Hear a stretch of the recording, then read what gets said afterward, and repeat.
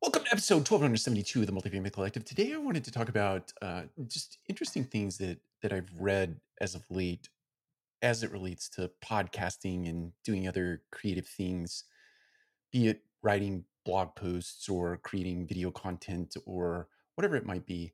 And I think it's always interesting when people critique. Let's just use, for example, the length of a podcast. The critique is that the podcast should be 15 to 20 minutes. It should be 10 to 12 other things, be it funny, be it informative, be it this, be it that. And I would just encourage people who are thinking about starting a podcast, don't get discouraged by what your podcast should be. Don't get discouraged by what your content should be. Don't get distracted by the top 10 checklists of things you should think about before doing a podcast or creating any kind of content or creative type material. I think at the end of the day, there are a couple of things that are on the backside of those checklists that I think are equally, if not more important.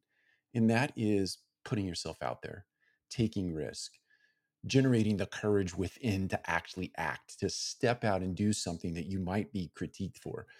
Um, and the education that goes along with that. So it's not easy to set up a podcast. It's the tools are there. The tools are easy to set up, but creating the content, it's not easy. But the process that you go through in order to create that content is an education in and of itself. It's an education for you as an individual as much as it is about the mechanics of actually setting things up or creating content.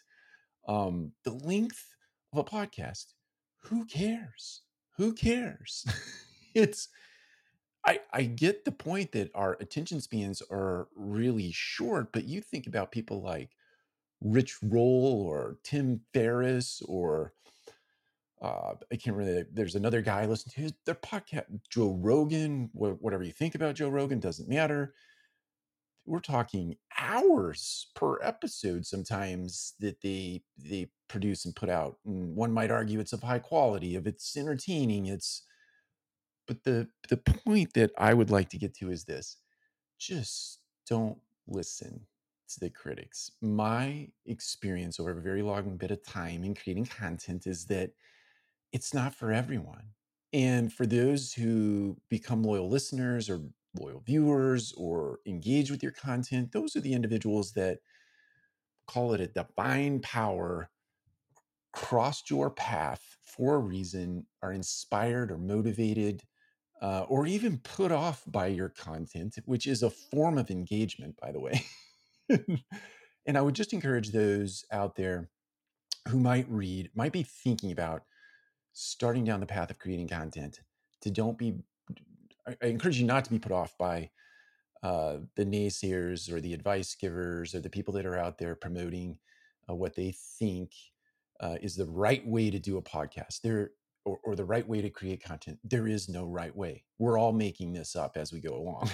Am I ranting today? Yes. I read some things today that I thought, seriously, I don't I don't subscribe to that. I often don't get triggered by it, but today I got triggered by it. And I just would encourage people to not get caught up in what would be, in my mind, misplaced critical advice about your ability to go out there and create content and to learn from the process, which to me is the bigger, more important point.